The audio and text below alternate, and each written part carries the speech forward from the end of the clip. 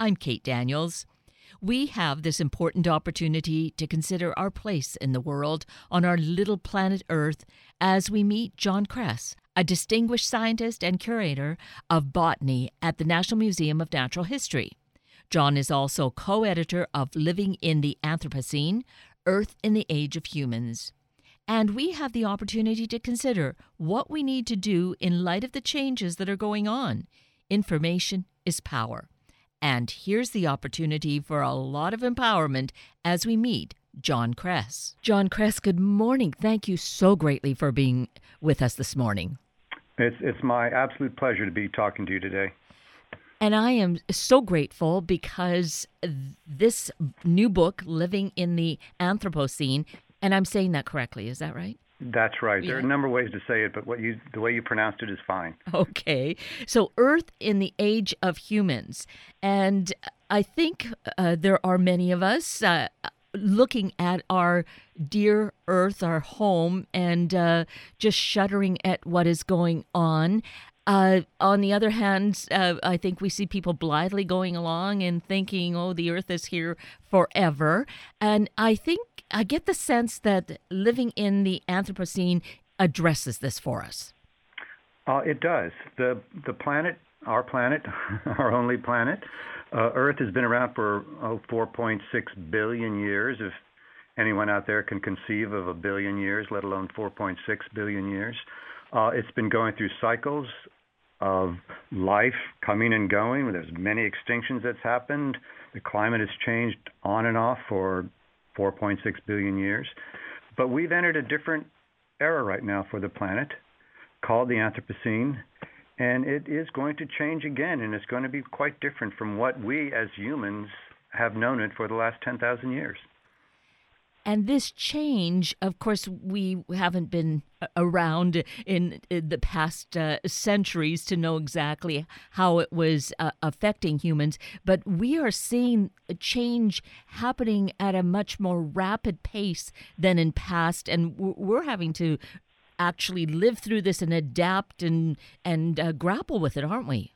We are, and we're grappling with it. Our children will grapple with it. Our grandchildren, probably for 1,000 years, we're going to grapple with what we've created today, and it's going to continue to change. And these changes, though, if we really pay attention, some of them are happening more rapidly when we look at climate change. The way these recent hurricanes have been the most devastating, the strongest on record. Isn't that an indication of what we're living with? It certainly is. But let me put it a bit in perspective. I mentioned 10,000 years. About 10,000 years ago, the climate on the planet stabilized, and we're not exactly sure why it stabilized, but before that we've had ice ages and such things, and the temperature went up, it went down. 56 million years ago, the temperatures were about what they are today, or what we're predicting they will be. So that the stable 10,000 years is really the period where humans evolved and where we developed agriculture, we developed domestication of animals, we built our cities on coasts that we thought were stable. All of that was very mild, and that's how humans have evolved. But suddenly, because of the activities of humans, that is now changing, and we know that from our fossil record, from records that we have that go back a long time. And the temperatures are rising. The CO2 in the atmosphere is rising from our burning of fossil fuels. And we just know from the basic laws of physics that it's going to have to get hotter. There's no question about it. And the more fossil fuels we pump into the atmosphere, the hotter it's going to get.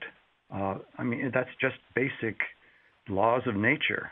There's nothing about it. There's no opinions. The big unknown, Kate, to tell you the truth, is how much we're going to pump into the atmosphere. And that's so when we look forward and we say, oh, it's going to be 2 degrees centigrade hotter, or 3 degrees or 4 degrees, a lot of that uncertainty is not because of the science, it's because of us. We don't know what we're actually going to do in the future. So things will change, without a doubt.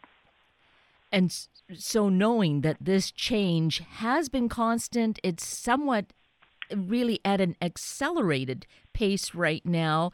We've had time then over the centuries and eons to adapt. Are we able to do that kind of thing now? That's a really good question.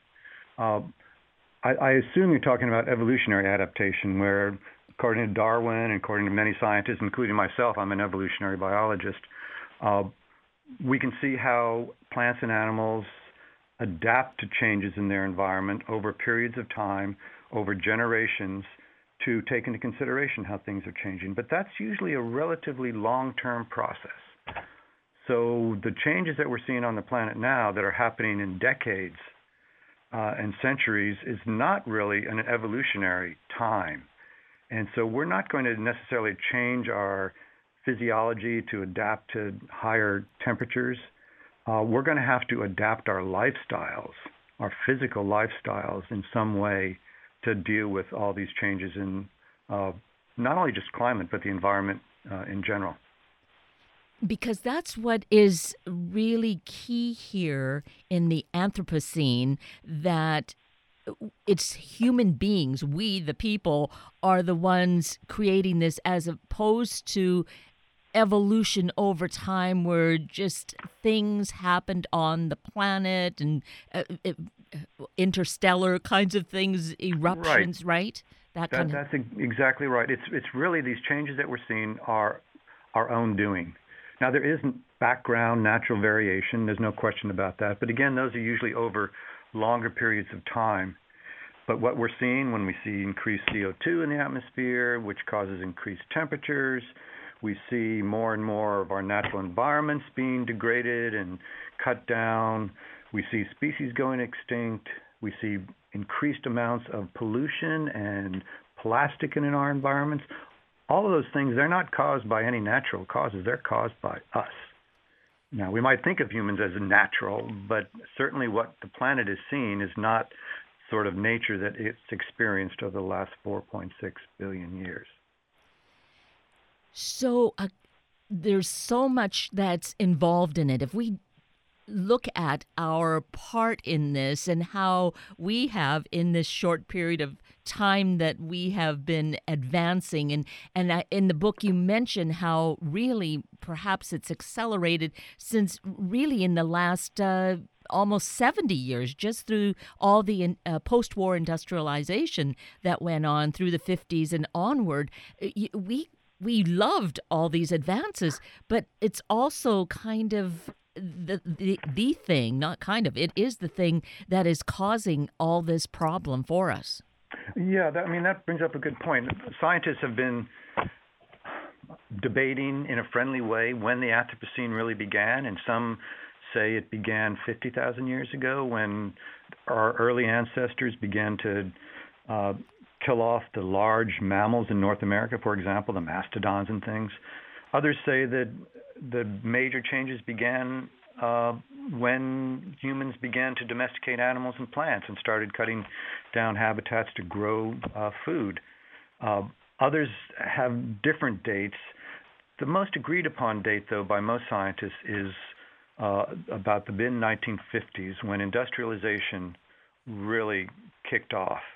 That's when we see these major increases in temperature, major increases in pollution, major increases in CO2 in the atmosphere. And that's what's called, and you may hear the term, the Great Acceleration. All of these changes had been happening in the background, but in the 1950s, it seems that's when these things really kicked into gear. And so we've seen a lot of change as a result of that over the last 60, 70 years. True. And we have certainly enjoyed, appreciated so many of these advances. But are we needing to then really take a step back and look at what the cost of that is for us, for our planet? What kind of home are we going to be leaving for these future generations? Oh, I certainly think so. And that's the challenge before us right now. And that's partly why Jeffrey Stein, the co-editor of this book, and I put the volume together. We feel like the best or the most important next step is awareness. And that awareness is still not universal. Even though we just had these 3 or 4 major Category 4 and 5 hurricanes that devastated North America, the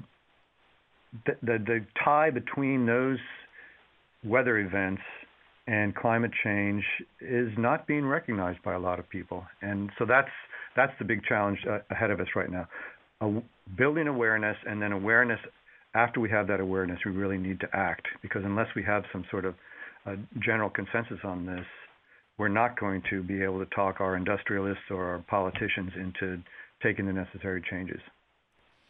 And that brings us to the point where CO2 is such a critical part of it here because of the warming that's going on, just air quality as well. And they're talking about, again, opening up the Arctic for more drilling. And then it says, well, how much oil, gas, fuel can we expect from this? It equals 1 year. It's that kind of education, isn't it, that we need to put across to people? Yes. I mean, we can. It's taken, I don't know exactly how many millions of years, but millions and millions of years of putting that carbon dioxide in the ground through vegetation and all this stuff. Now, within 70 years, we're releasing it all. Actually, over the last 300 years, maybe is more accurate. But suddenly all this carbon dioxide is being released into the atmosphere. And again, the laws of physics say it is not possible to put the CO2 in the atmosphere without the planet heating up. It's just not possible. So it's going to happen. So keeping that carbon dioxide in the planet, underground, putting it back there if we can, and some suggest that that's what we do. I'm not sure if that's the solution, but definitely switching away from the burning of fossil fuels and renewable energy is a major transition that we have to go through over the next 50 years if we're going to have any semblance of normality over the next 500 years. Again, it's just the laws of physics. It's right there. Yes. Let me say something, Kate. You said the book you put together or wrote.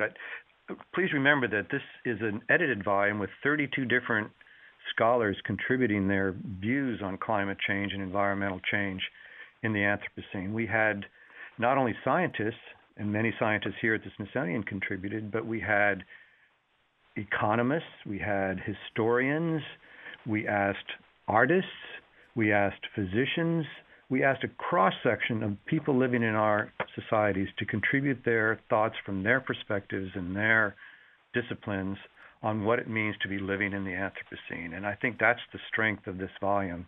And there should be something in there for anybody that has any sort of background. Yes, absolutely. Thank you for really putting that across so clearly, John. I appreciate that. And in mentioning the Smithsonian, let's give the website where people can get more and broader information, but they can also find this important book there so that they can get it and learn. You could go on to Smithsonian.com. There's many diverse and complex websites at the Smithsonian, but Smithsonian.com, we actually have a section on there now called Living in the Anthropocene that talks about climate change and environmental change, and you can find the book there. You can find the book on Amazon. There's many ways to access it, but we've got a lot of information. So going to Smithsonian.com or si.edu will help you find this information. Perfect. And you were mentioning, which is such an invaluable resource, having the input from such a diverse group of people that everyone really, can identify in some way. And you mentioned artists, which is really interesting. They play a key role here because there's this visual part of dealing with what is going on that maybe is going to speak to a lot of people. It definitely is, and we've particularly reached out to artists at the Smithsonian, artists and art historians and art scholars. It shouldn't say they are all, primary artists, but we felt that climate change and environmental change can be very subtle in ways, not necessarily a Hurricane Maria by any means, but climate change can be subtle, and because it takes place over time, you may not recognize and understand the immensity of this change, but artists can help us visualize that change. And so Jeffrey and I thought it was really important that we brought artists' perspective. And those are graphic artists, those are filmmakers. We really wanted to get their viewpoint on the best way to convey the Anthropocene to a broad segment of the public. We invited not only people from our American Art Museum, from the African Art Museum, we invited the director of the National Museum of African American History and Culture, the newest museum on the mall, to give a perspective on racial overview of climate change. And we started this effort. Let me just go a little history here, if you don't mind. Jeffrey and I and a few others begin to realize this immense change that was happening about 3 or 4 years ago, and that the Smithsonian could actually play a role in this building this awareness that I talked about a little bit earlier. And so we kind of looked across the museums and research institutes at the Smithsonian, including the art museums, the history museums, the science museums, the National Zoo, and pulled together this cadre of scholars to begin to address this question of what does living in the Anthropocene mean. And out of that weekly discussion with this group, we hosted several symposia. Jeffrey and I decided we really needed to record this in a volume. And so a lot of that is what you now read in the book, Living in the Anthropocene. And it is such a phenomenal book. I think I really feel that this is something that each of us needs to embrace. We may find ourselves attracted to a certain area of the book because of how it relates to us, but it's going to put across the utter essential education that we have to embrace so that we can move forward and do something before really it's utterly too late. Yeah, well, I'm glad you say that. I couldn't agree more, and that's why we put the book together. But the book kind of goes through a series of, first, what is the Anthropocene, what's happening? Second, how has this happened? Third, how are we going to respond to these changes that are going on the planet? Then we have this section that you mentioned on visual culture and how we can envision it and how our artists see it. And then the final section, which we call The Way Forward, is 5 opinions, or not opinions, but 5 perspectives on what we need to do to actually address all this. So it does take the reader in a very short way. It's not a long book, but it kind of takes one through the various issues from different perspectives. And we specifically asked these contributors to write short essays. We didn't want long things that would go on and on. So each one is about 1,200 words and is a very succinct 3 or 4 page perspective. So I hope people find that does help to increase awareness about what's happening. Yes, that's what really makes it so readable, and then really seeing the visual. I am going to go back to that section because it also conveys so much. In particular, what we see here on our coastal area along the Pacific coast, all of the part of the industrial times, all the plastics that have ended up in our ocean and the effect that they're having. It's not that we will probably do away with plastics, but we will be hopefully more conscious of what's going on and how we treat it as we have it in our hands. Well, yeah, that's a perfect example of a non-climate change-oriented environmental change. I mean, plastic and our impact on the environment by altering it is just immense. And I think your point about the oceans and how much plastic is in the ocean is a good one. A lot of us see that, but you can't walk on any beach anywhere in the world without running into plastic, and it's going to be there for a long time. It really is. Because it doesn't degrade in the way that if we drop a piece of food or if the leaf falls on the ground, that doesn't happen. Plastic, it just has a forever kind of life about it. Well, it does. We remember, though, there are many types of plastic. Plastic is simply a term for a certain type of polymer, and there are some. In fact, we're studying right now at the Smithsonian why some of our plastic objects and specimens are degrading. So some plastic does fall apart, but most of the plastic that we're putting in the environment will take a long time. It gets broken up into smaller and smaller and smaller pieces, but it still stays around, and that's the big problem. And one of the things that I read recently, and it connects so well here, is how we see things. It's part of an evolutionary process with the massive plastics that are floating in the oceans. And then you have the tsunami that happened in Japan, 6, 7, 8 years ago, something like that, that now as it's hit our shores, all the different kinds of marine life that attached to that and came here. It's true. It's true. And a lot of that marine life is trying to adapt to this new environment they have.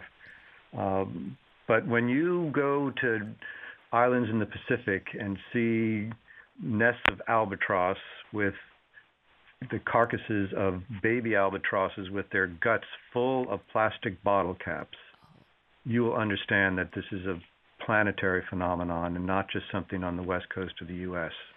It is everywhere. And that's where that visual, imagining that, which is heart-wrenching, but life-altering, we see where the small things we do, where we just maybe are unconscious of what we do with a bottle that we carry or some piece of trash, it can be those simple steps we take to really take care in a caring way of our home, our streets here where we live, and then it manifests to the broader world, doesn't it? Yeah, it certainly does. And I think those small steps that we can each take as a citizen of the planet are very important. But that's not going to solve the problems. No. That's going to reduce the causes of some of the problems, and we should definitely do all that. But pumping carbon dioxide in the atmosphere is happening across the planet and from a lot of different sources. So there are small things we can do, and we have to do those, but there are also big things we can do, and we're going to have to do those as well. If we worked as hard as we could right now to get everything back on track in terms of how much we're altering the planet, things are still going to change. I mean, the CO2 in the atmosphere today is going to be there for thousands of years. It's not going anywhere.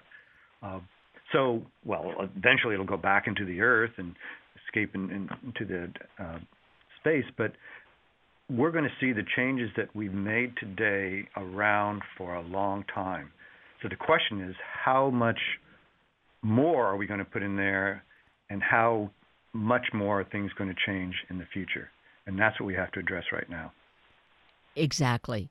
So it is some of that. It's social. It comes to being political too, which sometimes feels so unwieldy. But don't we want to stress how each of us then has to really focus on making our voice heard and making sure our representatives are heeding what we say? I couldn't agree more. We definitely have to do that.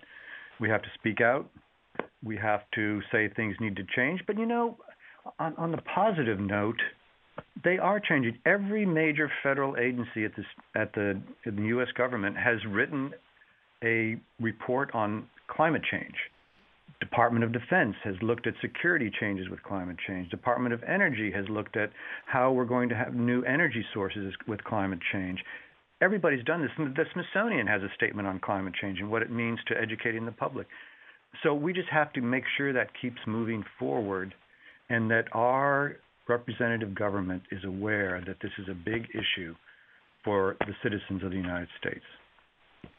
And we come back to the point of being more informed, better informed, and educated ourselves so that we can really speak wisely and emphatically to each of these issues. Find the one that really resonates with us. Everyone's going to be involved. We should be able to cover all the bases. I think we should, without a doubt. And that's what we need to do. So as I said, let's all increase our awareness of the problems. And everybody could choose how they want to deal with this. But first of all, everyone needs to know what the problems are and what the options are for us to make things different. Yes. And so a great way to become informed, because this really gives us a broad perspective from so many different voices in this new book, Living in the Anthropocene, Earth in the Age of Humans. Here we have the opportunity to get this perspective, and we may find that we kind of get reading and we stop at an area and say, well, this is what resonates with me. This is where I'm going. And that's just great, isn't it, John? It definitely is. And that's why we went forward. Jeffrey and I felt it was really important to get all these different perspectives to make sure that there would be something in there that would resonate with every reader. And hopefully there are multiple things in the book that will resonate with each of the readers. Yes, absolutely. And then take action. Talk to people, form these talking circles so that we can become feet on the ground and voices heard to really see this change, be the force of change in the world. Definitely. Well, we want it to force of change in a positive way. We know the world is changing, but we want to make sure we're changing it in the positive way. Let me also say that I started by saying the Earth is 4.6 billion years old. Life has been around for 3.2 billion years. And life is going to go on. I am not at all worried that humans are going to end life on the planet. We're going to radically alter it, or we could radically alter it, but life will go on. We also know that all species go extinct. We are simply one of billions of species that have been on the planet, and we will go extinct as well. But we can decide, are we going to cause ourselves to go extinct? Are we going to be able to change things so that our ancestors, our descendants, will actually be able to benefit from what we do today? Yes, excellent point. It really is up to us. We have essentially that future in our hands, but we need to be informed and proceed wisely, don't we? We do. Yes. We do. And they're a wise thing to do. But everybody has to think about what they can do as an individual. Exactly. So again, let's mention the website, the availability of the book, John. Go to Smithsonian.com, or you can, and on Smithsonian.com is Smithsonian Books, the publisher of the book, and you can find the book there. There's also a nice section on living in the Anthropocene on the Smithsonian website that takes you through various case histories of things, and we put together some animated videos that talk about changes in the environment, changes in the atmosphere, plastic in the environment, such things. So you can get quite an education about the Anthropocene on the website. That is so perfect. I am so grateful that you have this have had this knowledge and you want to impart it, that you continue to do your research and collaborate, and that you bring to us this kind of important information so we can also become much more informed and educated. Thank you, John. Kate, that's the mission of the Smithsonian, and we're doing it as hard as we can.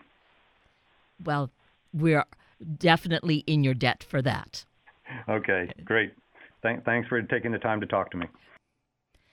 And so here it is. It's in our hands. We have so much opportunity to make the choices for good changes to go on. And one way is perhaps to create these kinds of talking circles in our own homes, in our neighborhoods, with groups of friends, so that we address an issue or several issues that really seem key to our area that will make a positive impact so that we have better, healthier changes for our collective future.